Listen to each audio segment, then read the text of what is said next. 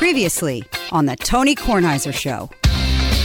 The food is incredible, the atmosphere and the ambiance, and just the idea of going to Carbone is very exciting. So other than you and Rufus, was there anybody truly famous there? I didn't notice anyone famous there when I was there, but I'm not a gawker. Right. You know, unless there's someone there that wants me to park their car, I'm not really needed. So let me take the arrow out of my chest. Yeah, okay.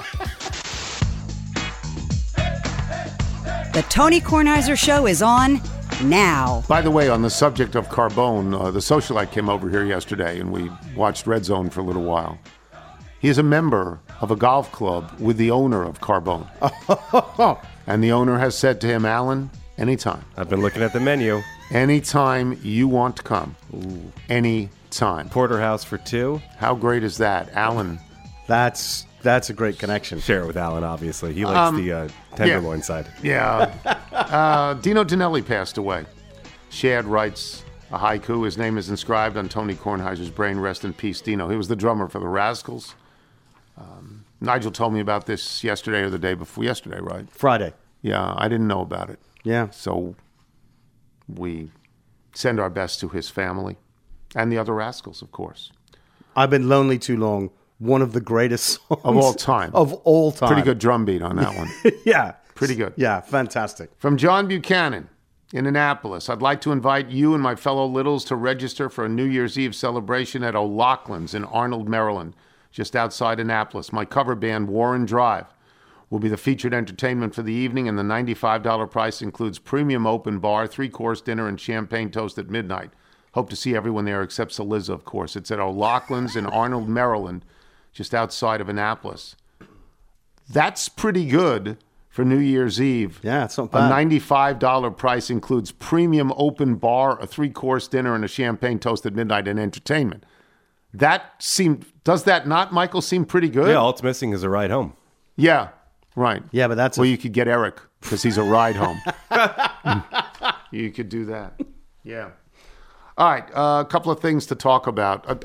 We received a very nice, from Michael Snyder, a very nice tribute and remembrance of Louis Orr, who died on Thursday maybe or Friday, who was a great player at Syracuse, the Louis and Bowie show, Roosevelt, Bowie, and Louis Orr. He apparently, according to Michael Snyder, did not like to be called Louis, liked to be called Louis. Yeah. Well, I'll just read a paragraph. Despite losing his father during his sophomore year, and maybe because of it, Louis was admired by all for his ability to both grieve and grow. He was a quiet, dignified, religious man who made everyone feel comfortable immediately. When I brought some younger guys around from my high school alma mater, Nottingham and Syracuse, they were in such awe that they couldn't speak. It wasn't because he played at Syracuse. It was because he immediately spoke to them about their personal lives, their parents, and their hopes and dreams. Basketball never came up, no matter how many visits they made. That's really quite lovely. When Louis was ready for bed, or just to go somewhere to think, he would say, "Clock on the wall says that's about all. Damn clock ran out too soon." Thank you for that, Michael.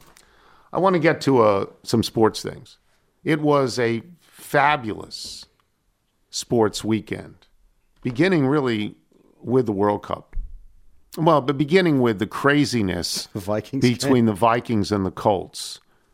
Now, the experiment with Jeff Saturday doesn't work. It doesn't work. You can't have a 33-0 lead at the half and lose the game. And the reason you can't is because it's never happened before.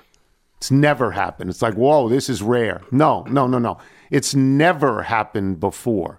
No team ever lost a 33-0 lead in the history of the NFL. No team ever lost that, and the Colts lost that. You have to change your coaching staff immediately. You have to change your whole team. And the problem there, everybody likes to talk about the problem in Washington being the owner. The problem in Indianapolis is the owner. Yes. Okay, he's a fool. Jimmy Irsay inherited the team. Didn't go out and make a lot of money and buy the team. Inherited the team from the guy, Bob Irsay, who moved them in the middle of the night.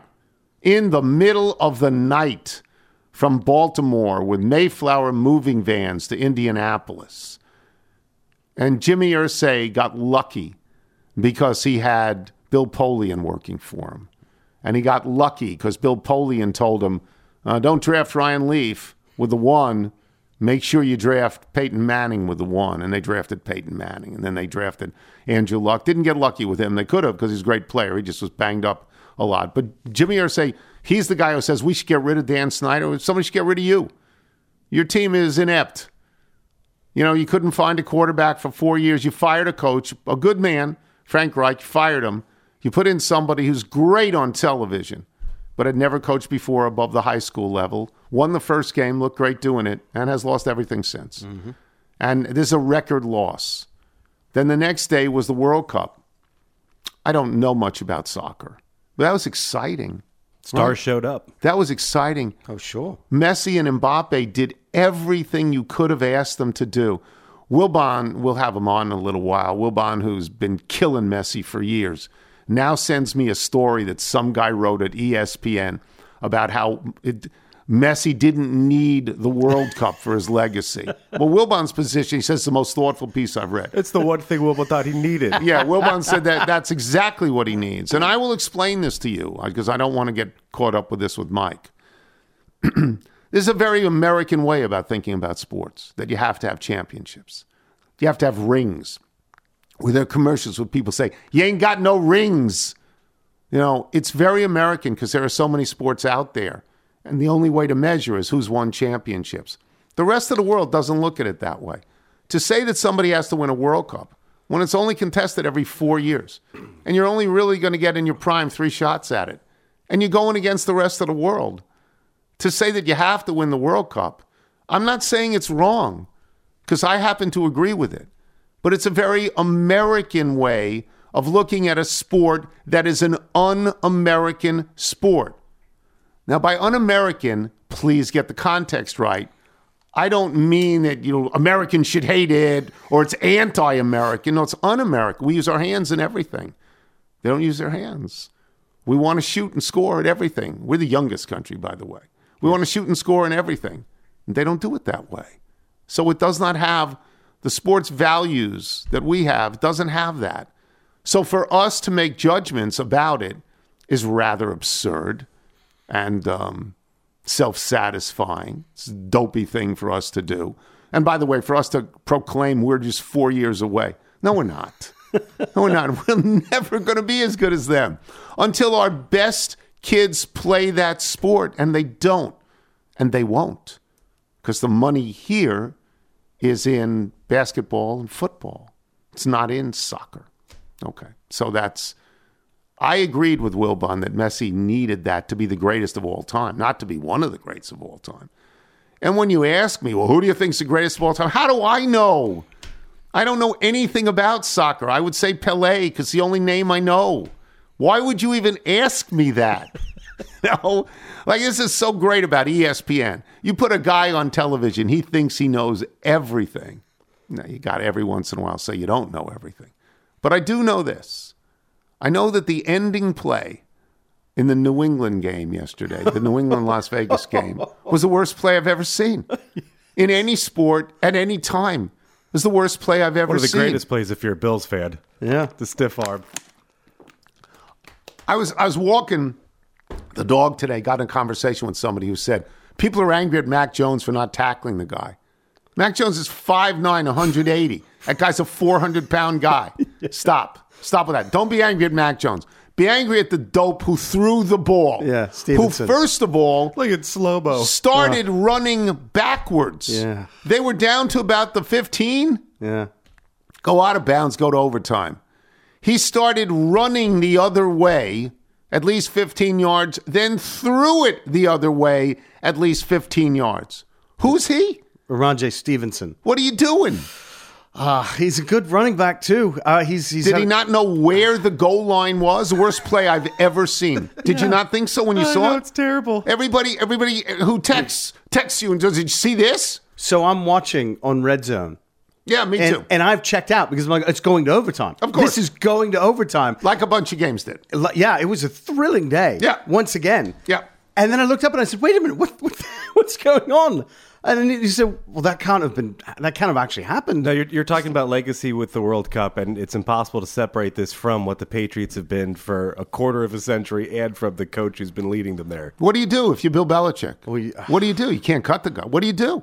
You want to cut him? You want to not send him home with the team. Yes, exactly. You say get your other transportation on your own. Because you personally... Yeah, you lost that game for us. You lost the game. You took us out of the playoffs. Yeah.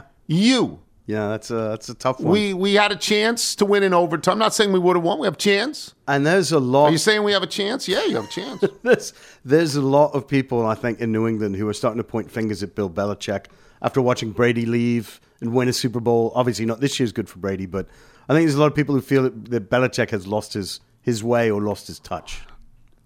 You can say that all you want. He's the best coach who ever lived. He is. So for people starting to turn on Belichick, you look in the mirror. How's your life? How are you doing? Do you have all these titles? No. Stop. That was atrocious. This is the worst play ever. Did you watch the World Cup? So we left for the morning, the first half, because we try and do this tradition where we let the boys pick out a small gift for each other between Hanukkah and Christmas. So we come back. Oh, happy Hanukkah, everybody! We're prepping last night. Hanukkah. We are the boys lit the candles. We are prepping lunch as we see this crazy comeback, and we're watching the penalties with the kids, and you just start to see what this. I have friends who are supporting Argentina, and you just start to, when you look back at sort of the legacy, you then start to think about the rings for the individual player, but then you think about the host and what that means in terms of legacy and the blurring between trying to separate this from Qatar's World Cup, from Argentina's win, from the individual achievements from these stars. But again, the stars, that's what you want to see. But by the way, I don't even know that they have rings. This may also be an American concept to give rings. Sure, but we're just using that as a placeholder for championship. I will just say this, that if you say to me that Lionel Messi and Kylian Mbappe are the greatest stars of soccer, and I say, oh yeah, let's watch, they totally delivered. Oh yeah. Mbappe had 3. They're down 2-0, and then they're down 3-2, and Mbappe scores each time. It's his hat trick. And then, by the way, the goalie. You go out there in the penalty kicks, and Mbappe is first, good, and Messi is second, good. And they didn't let their team down at all. Neither of them let their team down at all. The Argentinian goalie started celebrating during those PKs. I mean, he was getting chesty. Yeah. French goalie, he went one way. Yeah, he was committed. Yeah. He was going to the right. Did you see the Argentinian goalie afterwards? Oh, the gesture? Yeah. Well, he blocked too. Oh, yeah. Oh, no, he was great. This is great, but this is after they won. They gave him the trophy, got the trophy or whatever. We do throw it on the ground? Oh. It was a bit of a vulgar gesture. Oh, okay. Yeah. Okay, yeah. I didn't see. Makes you laugh and say, what are you doing, man? Yeah. You should be doing that. But that game was insane. It was unbelievably, entertaining. Yeah. I mean, on PTI today, I assume it'll be the lead story. I wouldn't make it. I would make the NFL the lead story every single time. But I assume it will be the lead story. And Wilbon will be, as he always is, completely enraptured with soccer. And I will say, I don't know much about it, but it seemed to deliver. So we'll take a break. And in fact, we will bring Michael Wilbon on the show. I'm Tony Kornheiser. Check out our new NBA show, Beyond the Arc, part of the CBS Sports Podcast Network, where you can find me, John Gonzalez, NBA insider Bill Ryder, and Ashley Nicole Moss, 5 days a week talking all things NBA. Whether you're looking for insightful discussions, upbeat commentary, breaking news, interviews, or coverage of all the biggest stories in the NBA, our new show is the place to be 5 days a week. Download and follow Beyond the Arc on Apple Podcasts, Spotify, and wherever you get your favorite podcasts. This is the Tony Kornheiser Show. Decade by decade, decade by decade, the 60s belong to Russell and Wilt. Give it a Russell on account of the team thing. 70s you got Bill Walton, Lanny Wilkins, but it was basically just a Kareem thing. The 80s Magic and Bird shared equal. The 90s Michael Jordan.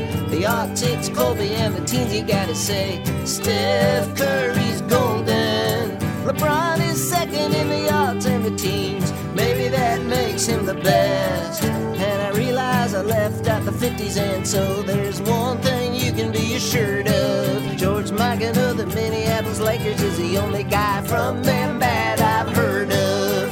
Decade by decade, decade by decade, decade by decade. The brilliant Dan Byrne. The brilliant Dan Byrne playing in Michael Wilbon. There's three things to talk about. One is the ridiculous gag job by the Indianapolis Colts on Saturday. One is the World Cup and how incredibly satisfying it was on Sunday. And one is the worst play in the history of sports. In the history of sports. And if you're watching it live, and you're alone like I was, you don't know what to do. You're standing there looking at a television set, you see this play and you go, oh my God, what? And you don't even have words. So let's just start with that. And then we'll end with the World Cup because the World Cup is fabulous in its way. What, did you watch that? Were you watching that play? No, I wasn't watching that, Tony. I wasn't. I obviously, I saw it a few minutes later. And saw it over and over and had everybody on the text chain going crazy. Yes. But I did not see it in live time. I don't know why. I don't know what game. I might have been on you know what? I was on the Bears. Okay. I had Red Zone on. Yeah, but you missed that play. Upper right. But I had the Bears on the big TV yesterday. I thought they played the best game they played all year. In losing to Philly, but pushing the best team in the NFL. Yes, they did. They played very well. Yeah, and so I thought, okay, let me stay with them the whole game on the big TV. So I was after World Cup, I was locked into the Bears, trying to figure them out. So, but yeah, the play itself is just like it's the worst play ever. What are you doing? What? First you're running backwards, then you're throwing backwards. What? Yeah. Well, you got to throw it. You can't throw it forward. I know, but you just you can't run 15 yards. You're at the 15. Belichick team is so divine.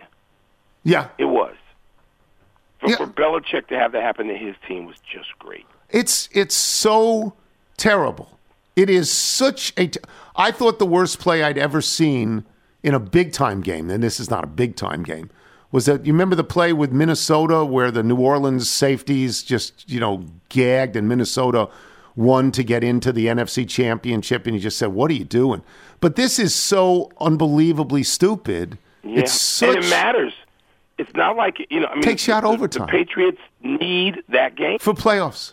Yeah. That's right. Just terrible. All right. Yeah. Let me go back to the worst loss. And it's not like, oh, boy, that was a terrible loss. That might be the worst loss ever. No, there's no might. That's the worst loss ever.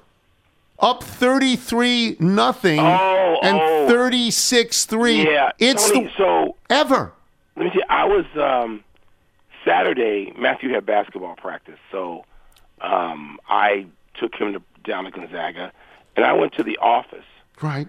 And I got 2 hours to kill. And I said, I'm going to, watch some of this game. Like, I watched, again, I watched the Vikings and the Lions and the Packers and the Bears. Right. Those are the teams I watched primarily with greatest interest for me. And when the Colts start this scoring, my reaction was, they can't hold on to this. This is too fluky. The way they got the points so quickly, and the Vikings were like, what is happening here? Right. And the Vikings were bewildered. They were stunned. It was like a prize fight when somebody clips them early in the first round, and they don't know where they are. And so I pick up Matthew. He goes, Dad, what are you doing? This is 33-0. I go, Matty, the Vikings are coming back in this game. I said, I'm not going to say they're going to win. The Vikings are coming back in this game. Keep the television on. Shut up. And so we watched it. The whole thing didn't turn. I was convinced, for whatever reason, the Vikings were going to make that a real game, but not win. Yeah. But not win. I thought they could. Really? I thought they could win. Yeah. I was convinced. That's why I stayed in the game. And early on, even after a couple of touchdowns, I was like, "Come on, Dad, why don't we watch?" You start. College hoops is on. So and so's on. I'm like, shut up, we're watching this. Go to your room and watch something else. I'm watching this. And it was, I'm fascinated with the Vikings. I am. I think the Bears are gonna beat them. They have a game. It must be the last game of the season they play the Bears. And maybe the Vikings will have nothing to play for, so they would lose. But I told you they were going to lose to the Lions and the Bears. No, you were right about that. Let me ask you this. Matt Ryan has now been the quarterback in the worst situation ever in a Super Bowl. Ever. And now the worst situation ever in a regular game. Ever. Oh, he can't play anymore. He's god-awful out there. He can't move. We've known that. I thought I knew that last year. Yeah. Much less early this year. We both said to each other in real time, Matt Ryan's got to go. Oh, it's over. My. And I thought he had the first down. Quickly. Yeah. And it happened, and it's apparently, from anybody you talk to, Matt Ryan's just a really, a nice guy. And at one point, people talk about Matt Ryan in ways that suggest, he's going to get Hall of Fame votes. Oh, no. Tony? He's a good quarterback. He was the MVP one year, but he's not a Hall of Fame quarterback. No. I don't think so. No. But people talk about him getting votes again, But I don't know how much this will hurt him. Well, somebody will stand up in a room if they're talking about him and say, hold on a second, Sparky. He was on the wrong end of the two worst games of all time. It's like the opposite of Frank Reich, who at one point had the greatest college comeback and the greatest pro game. And the greatest pro comeback of all time. Right. So Ryan's got the opposite, which is just sad. By the way, and I'll just make this as an aside, Mike, because you always criticize the coaches, most of the coaches in the NFL. Yeah. If you want to see what coaching can do, you look at Jacksonville. Yeah. You look at this guy, Doug Peterson, who the reason he left Philadelphia was he made a mistake. He didn't want Jalen Hurts. He's wrong. History will judge him wrong. But he went down to Jacksonville, and you look at them now. They're good. They're good. They can win the division right now. That's coaching. Yeah. They're well coached. Yeah, that guy, Urban Meyer, no. This guy. All right, let's get to the World Cup. I don't know anything about soccer, but I know this. I know, and I said this earlier before you got on the air. If you wondered if Messi and Mbappe were worth all the talk, boy, did they deliver, right? Boy, did they deliver. Yeah.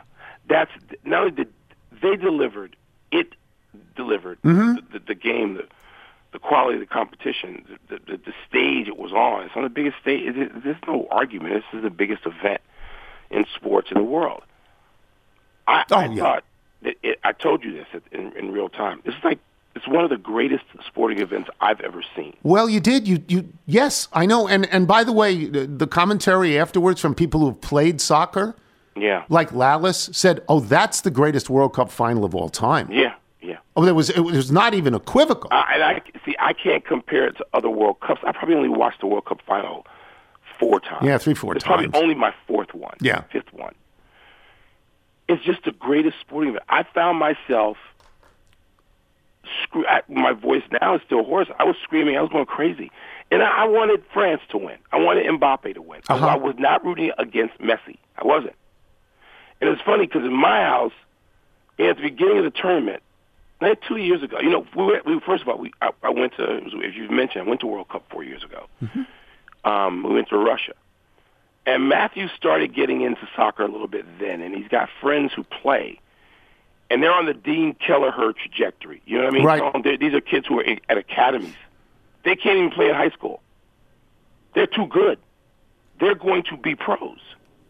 And so those kids who are in the back of your car that you're dropping off somewhere all your life, these kids are now like real soccer players. And so I've gotten used to, I've plugged into all of that.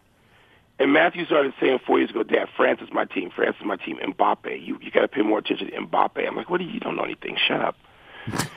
And so, and then, he's been into Mbappe and Benzema. I've been hearing this for 4 years. So I said to him at the beginning of the tournament, you got France, right? He goes, France is going to win. I'm rooting for France. And I said, okay, I'll give it to you. You've been on this forever, and I got to give it to you. And so yesterday, at the beginning of the game, I go, this is your greatest moment as a 14-year-old know-it-all. This is your greatest moment. Other than saying the Bears were going to trade up to get Justin Fields. This is your greatest moment. So revel in it.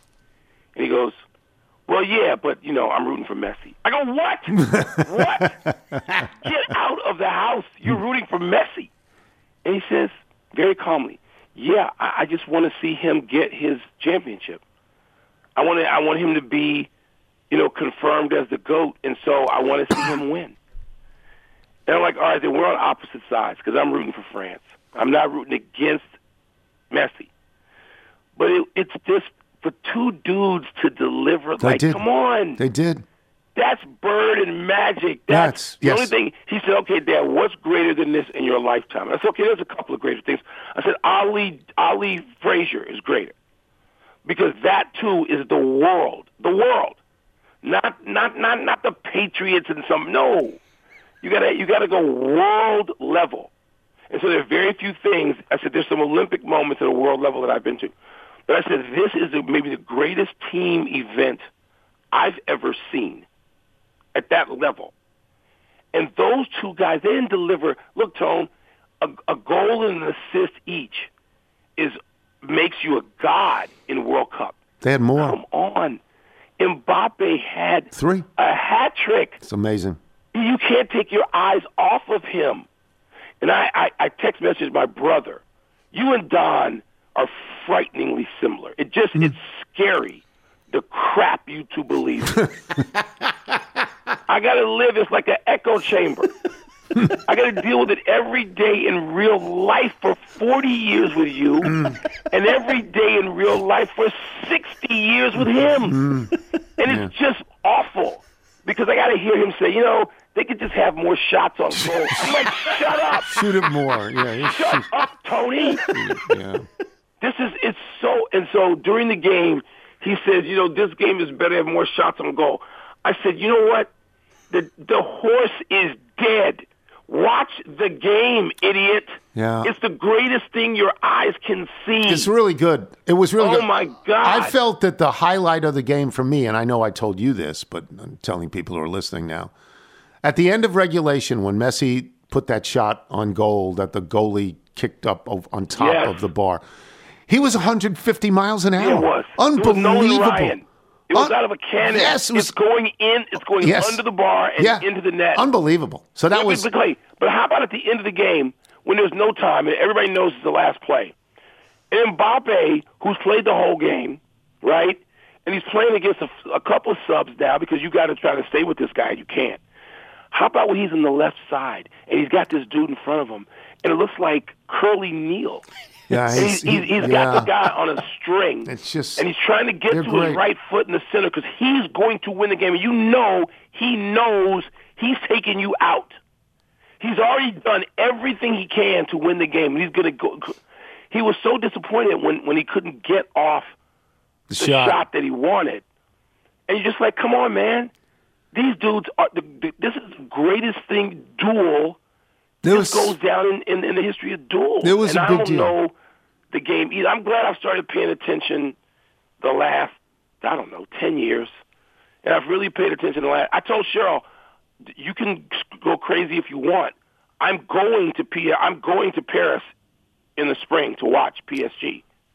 They must be. They have both of these guys. Yeah. My God. How could anybody beat them? They got these guys. It's so great, and I don't like. I'd like to see PSG in Champions League. That's what you got to want to see. But what is it? And I give my son credit at 14 because he knows dynamic. He plays with kids who are going to be Division I players in college. We're going to watch on television. And he knows the difference between that and the guys who aren't. And he said, "Dad, how do you think that's going to affect them on the same team?" And I said, "Matthew, you know what? It could. It could now." I said, Mbappe doesn't have to take a back seat. I mean, Messi is the present, but Mbappe is the future. Sure. And he's already won one, and it looks like he's going to win another one, at least. And he's already, in the Hall of Ever. So maybe it doesn't affect him, but maybe it does. I don't know. Messi's personality. I don't know Mbappe's personality. But if this was American sport, and we knew the locker room, we knew what people were, and if they were prickly, and if they were like Kyrie Irving, right. or if they were unhappy like Kevin Durant, right. or if they were like Jordan and Bird, they would shove your face in it.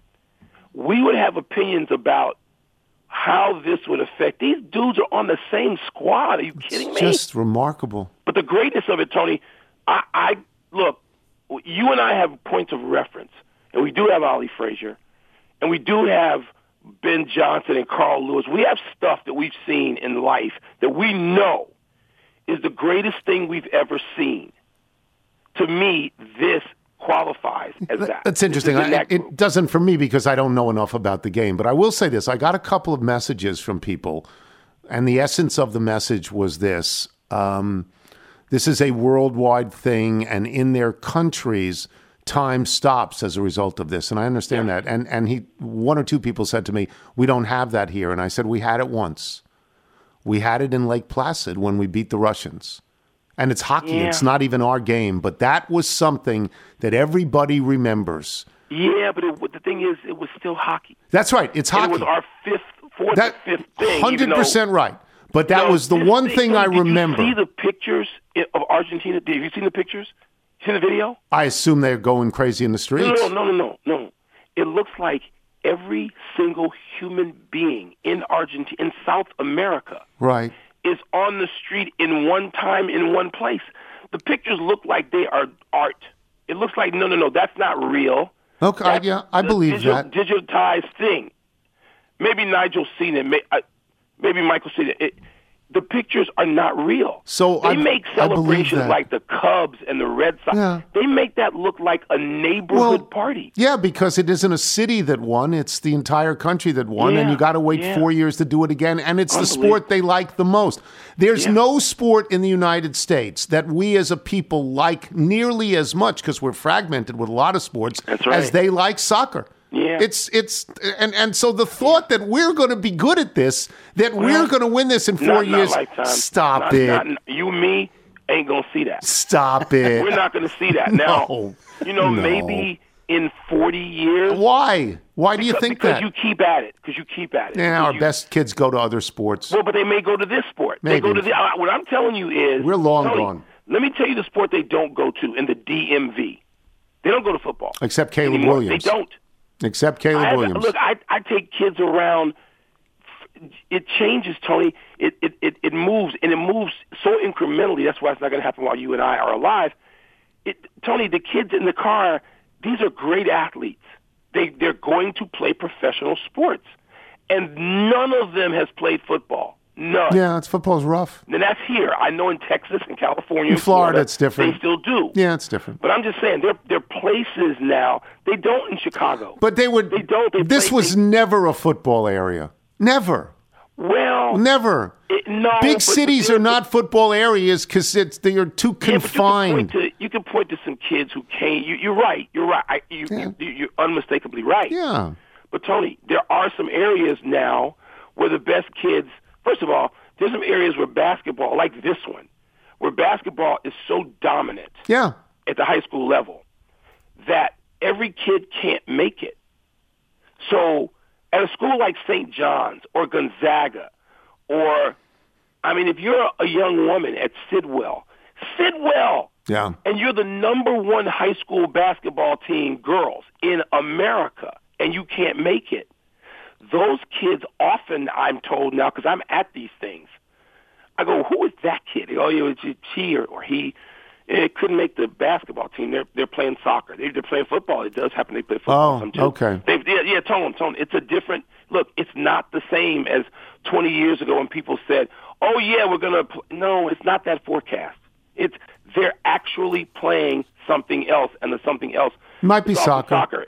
But you're right now. Yeah. Come on. When people think that we are top whatever team, stop. Just please don't. Just look at the television and be quiet. All right, I'll talk to you later. All right, Tom. Michael Wilbon, boys and girls. We'll take a break. Chuck Culpepper, who was at the game, at the World Cup final, will join us. He has landed in Thailand where he's going on vacation. It's nothing I've ever It's not a sentence that would ever come out of my mouth. I'm landing in Thailand. I'm going on vacation. I'm Tony Kornheiser. You're listening to the Tony Kornheiser Show. This man can't have nice things. I won't say he ain't trying, but don't stand outside in a lightning storm and don't give the lead to Matt Ryan. Atlanta folks, they thought we must be cursed, we're dying. Turns out it weren't about Atlanta, it was all about Matt Ryan. Biggest lead squandered at the Super Bowl, the lead more than 24. Now the biggest lead squandered in history to the Vikings and Kirk Cousins. 33-0 at halftime. That's the halftime lead they had. Now there's a man in an alley in Indianapolis, unshaven and sad. He might ask you for money. You might do a good deed. And he'll probably cry, what happened? We had such a big lead. This man can't have nice things. I won't say he ain't trying, but don't stand outside in a lightning storm and don't give the lead to Matt Ryan. Don't spit in the face of an angry bull and don't give the lead to Matt Ryan. Brilliant. He's totally brilliant. It's as we said before, he's blown the biggest two leads, one in the Super Bowl and one in the regular season. There's just nothing left for him to do. Chuck Culpepper joins us now. He has been to the World Cup. He has left the World Cup. He is in a different country from the World Cup country, and we'll start with the game itself. I don't know much about soccer, and I don't even know, not even much. I know almost nothing. But that seemed to me a very satisfying end. I remember saying on television, I don't know if they're the best teams, but I think it's going to be the best final. You've watched these things in your life. That's got to be close to the best final you've ever seen, right? Yeah, I believe that's the best. Yeah, I believe that's the best final ever. Even ones in recent years like 2014 in Brazil between Argentina and Germany went to extra time, but not with the plot twists and quality of that one. And I've tried all day to try to process the emotion that was in that stadium. It's just in waves and, just impossible to process, I think. I don't know that I've felt anything that steep in terms of emotion before. So I get notes during games from people, and I got two during that game which said 2-0 is the scariest lead in soccer. And I always think, well, how about 1-0? Because you only need one, but apparently that's a cliche that works.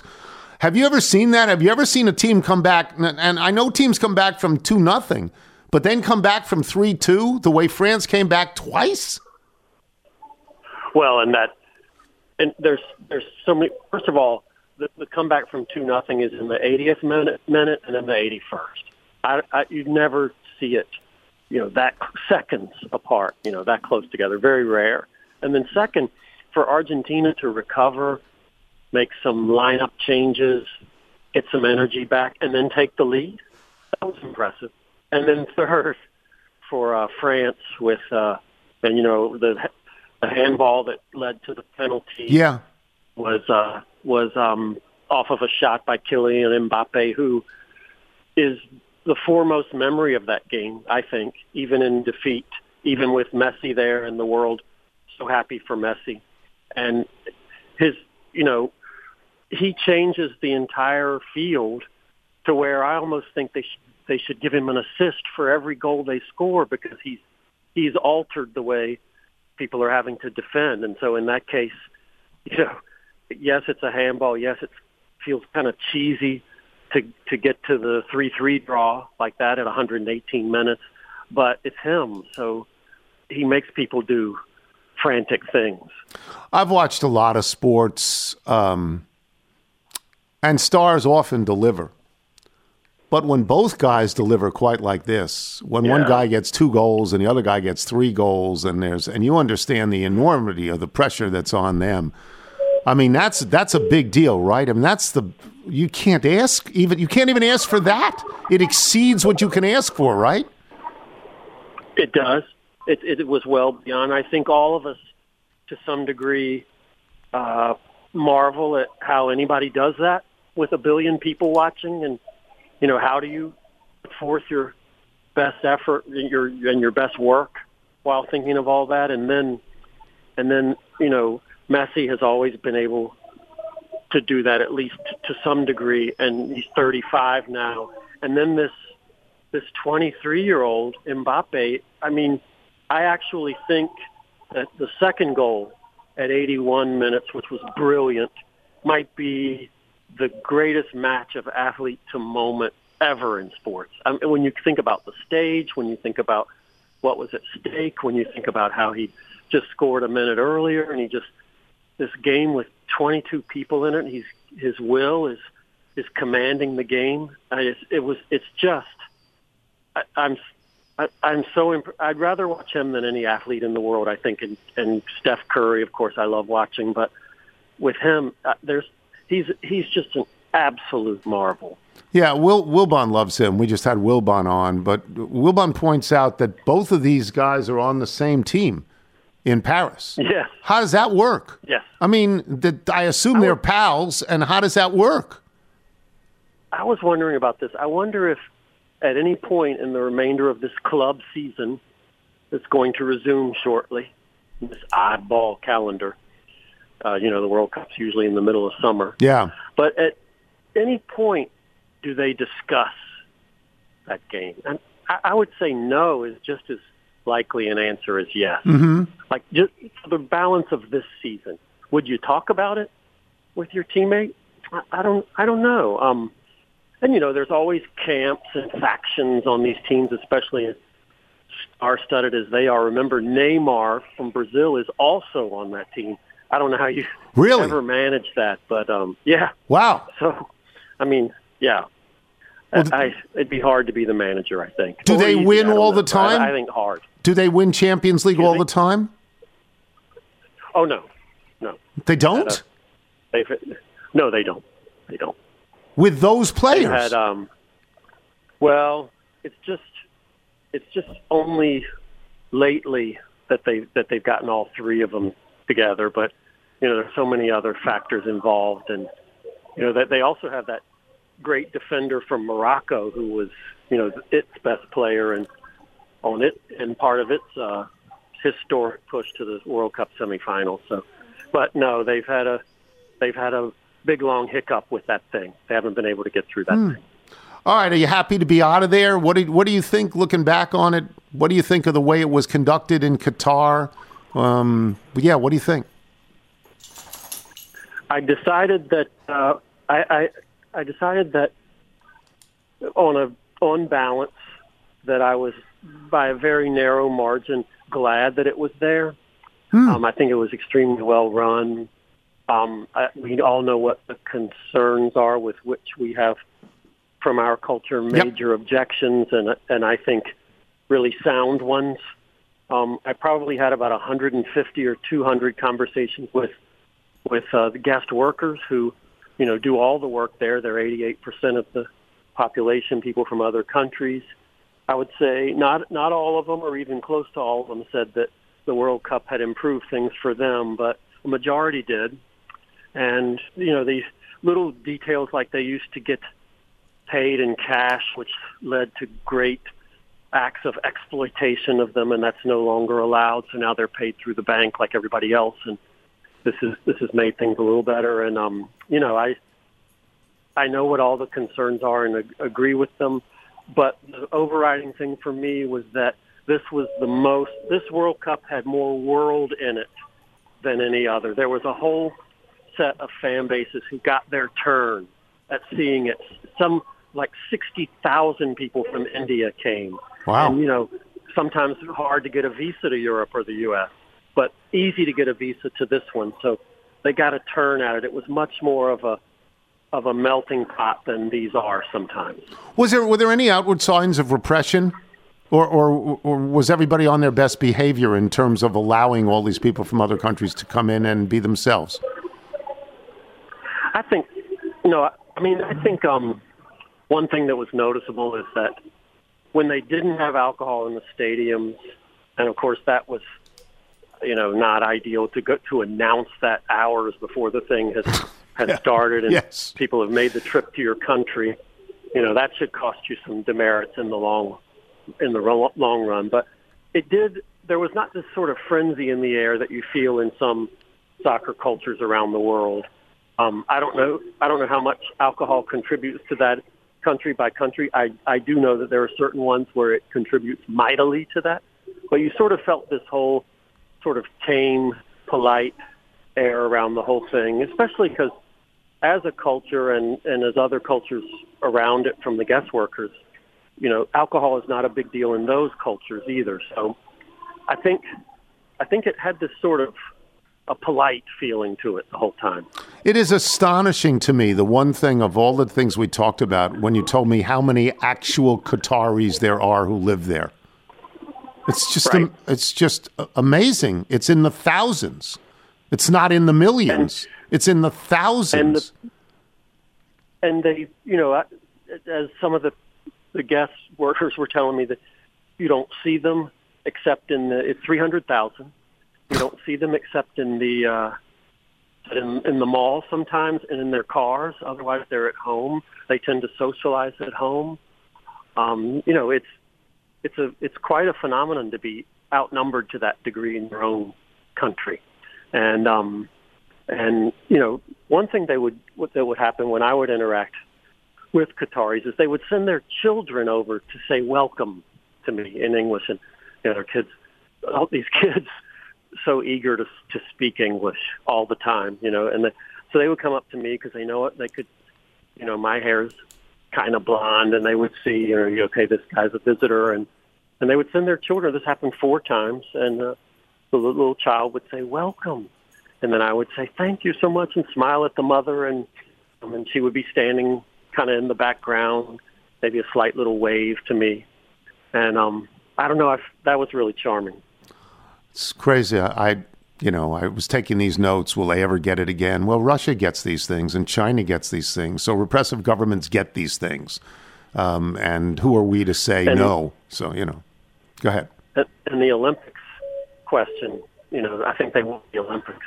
So really? Well, they got the stadiums. Some of the and I think they've got things in place where they could have it. Yeah. They've had track and field championships already and things like that. But I think one thing that's got to hurt is that beer decision, because I think that just threw sponsors for a loop to some degree. So, well, listen, I'm glad you went. I loved reading the stuff. I'm glad you're out. Have a wonderful vacation, and we'll talk to you when you get back.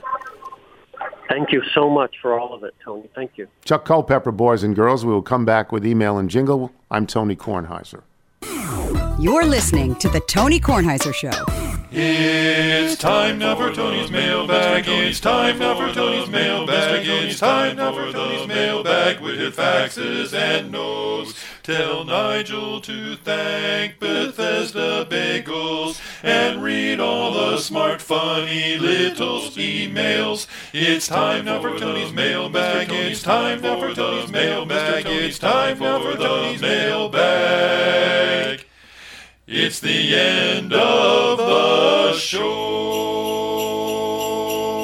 That's lovely. That's Biff Gott. Yes. It's lovely. You want to do the Bethesda Bagel ad? Bethesda Bagels. We love them. You will as well. Go to BethesdaBagels.com. What happened to the sandwiches? Not sure. I think they were... You've offended Tony. What happened? I'm not sure. I got there. They were running a bit behind, and they gave me the bag of regular bagels. I felt it was better just to Mondays is supposed to be sandwich day. Yes. But go to BethesdaBagels.com for the location in the D.C. area nearest you. Then pop on in. Have you been good this year? You'll be thrilled. Thanks, Bruce. That's it for us today. Before we get to the mailbag, let me just say, as the mayor of Faber, I have big responsibilities. Look, these parades you throw are very expensive. You're using my police, my sanitation people, and my Oldsmobiles free of charge. So if you mention extortion again, I'll have your legs broken. Nita Meyer, dead. Mayor, Thanks to come on. our guests today, Michael Wilbon and Chuck Culpepper. Thanks to our sponsors, Simply Safe Indochino and Masterclass. And remember, you can listen to us on Apple Podcasts, Spotify, Google Play, and Odyssey. If you get the show through Apple Podcasts, please leave us a review. Jamie Julian, sorry you didn't get the Kirk Cousins rant you were expecting. Oh, yeah. Jimmy thought that was coming? Yeah. Yeah, that I was going to make fun of Kirk Cousins, but how could I do that? After the Patriots? From Dave Clements, and this is a long one. I would say that I was a little since before the Know Your Heads days, but it actually goes back to my formative years of reading stolen snippets of that young whippersnapper Tony Kornheiser in the morning briefing section of the LA Times in the late 70s. That's the late 1970s, not 1870s. I've been reluctant to engage in emailing the show since the last time when my appearance on Know Your Heads engendered quite a kerfuffle, even though, as I pointed out at the time, I had won at every level except level 2 and level 3. That's just so wonderful. It's Shaq. I've won at every level except college and the pros. What other levels are there? Then yesterday, I heard you read an email from Jeffrey Lieber, the currently unofficial hour-long showrunner of the Tony Kornheiser Show, explaining the Don Ohlmeyer-approved reason for the dearth of TV show theme songs, and felt the pull of the show's connective tissue tugging at my now clumsily tapping fingers. Mr. Lieber and I were roommates for a semester when we were both aspiring thespians at the illustrious University of Illinois Theater Department in the early 90s, along with another roommate who Greg Garcia would love to have on his next podcast. Do some research, Nigel. As I live in St. Paul and Jeffrey in California, we have never discussed our shared littledom, but maybe, just maybe, if Jeffrey hears this email, he will know that he is not alone in this big, bright, wonderful world. Maybe this holiday season, two men will be brought together across dozens of years and thousands of miles by their shared love of a bald orange septuagenarian and the magic of talk radio-inspired podcasting. Because he may very well not remember me, but I sure as heck fire remember him. It's a great email. From Rich Johnson about the Baltimore trilogy, of which we talk about Diner and Tin Men and Avalon. A bit late, but I wanted to add about Diner, Tin Men, and Avalon, the so-called Baltimore trilogy by director Barry Levinson. There was a de facto fourth movie in this trilogy, the much-overlooked Liberty Heights, which came out in 1999. The movie was about the Baltimore Jewish experience of the 1950s. Joe Mantegna and Bebe Neuwirth were the parents of two sons, played by Ben Foster and Adrian Brody. The previous movies each had a memorable scene. In Diner, it was the gravy and fries. You going to finish that scene? Tin Men had the great discussion about Bonanza, a 42-year-old man with three 35-year-old sons. Avalon is, in my mind, famous for the immigrant grandfather trying to grasp the difference between can and may, as explained by his grandson's elementary school teacher. In Liberty Heights, the younger son is a Frank Sinatra fanatic and never lets anyone change or turn off the radio if there's a Sinatra song playing. His admonition of friends and even the angry father of a not-to-be girlfriend, you don't walk out on Frank. It's lovely. From Paige Hin, because it says it rhymes with Schwinn, so Paige Hin. This is my first time writing in, despite having thought about doing so several times, like when I won my Office March Madness pool, thanks to picks from your guests. When I, as an Oregon native, wanted to correct your pronunciation of Tillamook, and most recently, when I spent a weekend in D.C. with the person to whom I'm related by marriage, and we made a pilgrim to Bethesda Bagels, and indeed they sent a photo. But since I just had an MRI that revealed the root of a months-long back issue, today's talk of insurance woes compelled me to email immediately, if not only to say I hope you get this resolved and figure out a way to find relief, which looks like surgery, honestly. Not that you asked, but my 15-minute scan was billed at $1,106, of which I was responsible for $301, which makes Whopper look like a great deal. Thanks for countless hours of entertainment over the years. I was a lapsed little, but rediscovered the podcast during the pandemic and got my husband hooked last fall. Now we often find ourselves discussing an episode over dinner after listening separately during our workdays. Feel better soon. Thank you. Thank you, Paige. From Jeff Barger in Hillsborough, North Carolina, who emails a lot. One of my fourth grade students asked me why they made 2 movies from the last Harry Potter book. I've never been more ready to answer a question. With a big smile, I replied, the answer to all of your questions is money. From the Reverend David Howell. I know I'm behind, but I want to add my voice to those welcoming Right Reverend Nigel to the clergy. The fact that he has experience working holidays will definitely help the transition. Hearing that Nigel so successfully officiated at a wedding helps me to gain a greater understanding of what it must be like to be Jeff Ma. He's a trained professional with years of knowledge and experience in his job, and then one day he finds out a monkey can do it better. Please share with Nigel these inspiring words from my grandmother when she heard I was going into the ministry. It's too bad. He had so much potential. It's great. From Cornelius of the United Simeon Alliance. To whom it may concern, please find attached a letter to your program from the USA on behalf, United Simeon Alliance, on behalf of our client and member Reginald. Please do not hesitate to contact us if you have questions. And it's a long, lovely thing about the United Simeon Alliance, which is ape shall not kill ape, is their slogan. From Chris Lindsley in Tacoma Park, not Lindsay of Lindsay Motors, but Lindsley of Tacoma Park, Maryland. I can one-up the people who were born on 8/8/88 and 2/22. My daughter Olivia was born on 9/9/99, weighed 9 pounds 9 ounces. She was born at 9:02. We thought briefly about naming her Nina, but cooler heads prevailed. From Sean Plaskina in Virginia Beach. Are we playing a new game about people's birthdays? If so, I would submit my wife's birthday of 7/7/77. It's the best and worst birthday ever because I never have an excuse to forget it. If she hears this, she would be furious I outed her age. But considering the eye roll I get every time I mention the rants of an old, bald, orange recluse, I'm willing to risk it. Can she unknowingly be the official number 7 birthday of the Tony Kornheiser Show? Sure. From Glenn Cherepovich in Payson, Utah. Not sure if we're still doing this. 210 pounds. I met Katharine Hepburn once. Our dog's name is McElroy, named after Rory, a micro mini golden doodle. He has his own Instagram. Anyway, I'm having my second MRI in January on my right shoulder. Then in February, my high school friend and college roommate, Dr. Litzy, a Yale med school graduate, will get his wish to cut me open. I'm a little nervous. If you don't hear from me before March 2023, please send Reginald and the Cursing Louisiana guy to find me. I digress. Did I use that correctly? My oldest child, the non-masculine child's birthday is February 3rd, 2004. That's right, 2, 3, 4. Ooh, that's a good one. Also, are there any littles in Utah? I haven't met any, and I wear my Chatter T-shirt. That is literally in our will. I'm not kidding all the time. Eat it. Kevin Brown, he writes. Brandon Costello writes, has a great theme song, Applebee's. You ever hear that one? That's funny. That's actually funny. From Jason in Bowie, Maryland, you take the good, you take the bad, you take them both, and there you have the facts of life, facts of life. Sure. Seared into my brain like so many 80s sitcom jingles, which also starred a young George Clooney at some point. Oh, that's right. He did appear on that. And he wants to announce the birth of a masculine child, his son Ivan, which was July 11th, and that was a couple of years ago, 2020. From Jim Berry in Woodbine, Maryland. I read earlier this week that Scott Boras had described the rebuilding Orioles as birds of prey, and my first thought was, I wonder whatever happened to David Falk. As the kids might say, tell me you're a long time little without telling me you're a long time little. That's pretty good. Wade Harley, Queenstown, Maryland. I had my first David Aldridge moment when Pat Forty mentioned Little D2 school Lenore Ryan beat Louisville at a men's college basketball game. Lenore Ryan, I know that school. I went to that school. I was on many a list in the dean's office at that school, just not the dean's list. Lenore Ryan University is in Hickory, North Carolina. Famous alumni include Rick Barnes, Tennessee basketball coach who's affectionately known as Little Ricky from Hickory, and Kyle Duggar, the starting safety for the New England Patriots. I hope he didn't throw the thing backwards. I don't think he did. From Gary Van Geysen. Love the new clean look you've adopted. I can only surmise you're trying to impress Jacqueline Smith. You should be hearing from her soon. Hope your sister isn't offended by it. And from Ruffin Bailey in Charleston, South Carolina. A Sam Sessoms update. Remember Sam from Binghamton? Yes. He's now on his 4th school. Using that transfer portal. Way to go, Tuesday, Sam. Coppin State played NC State in Reynolds for Valvano night, which means as a little NCSU alum in attendance, I'm on the Sam the Man Sessoms duty.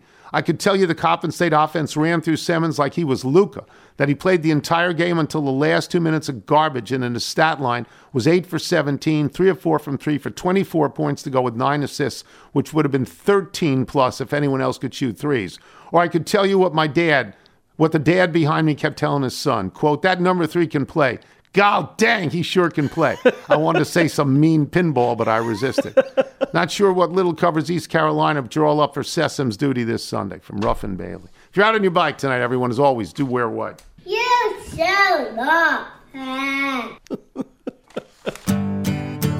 Decade by decade, decade by decade, the 60s belong to Russell and Wilt. Give it a Russell on account of the team thing.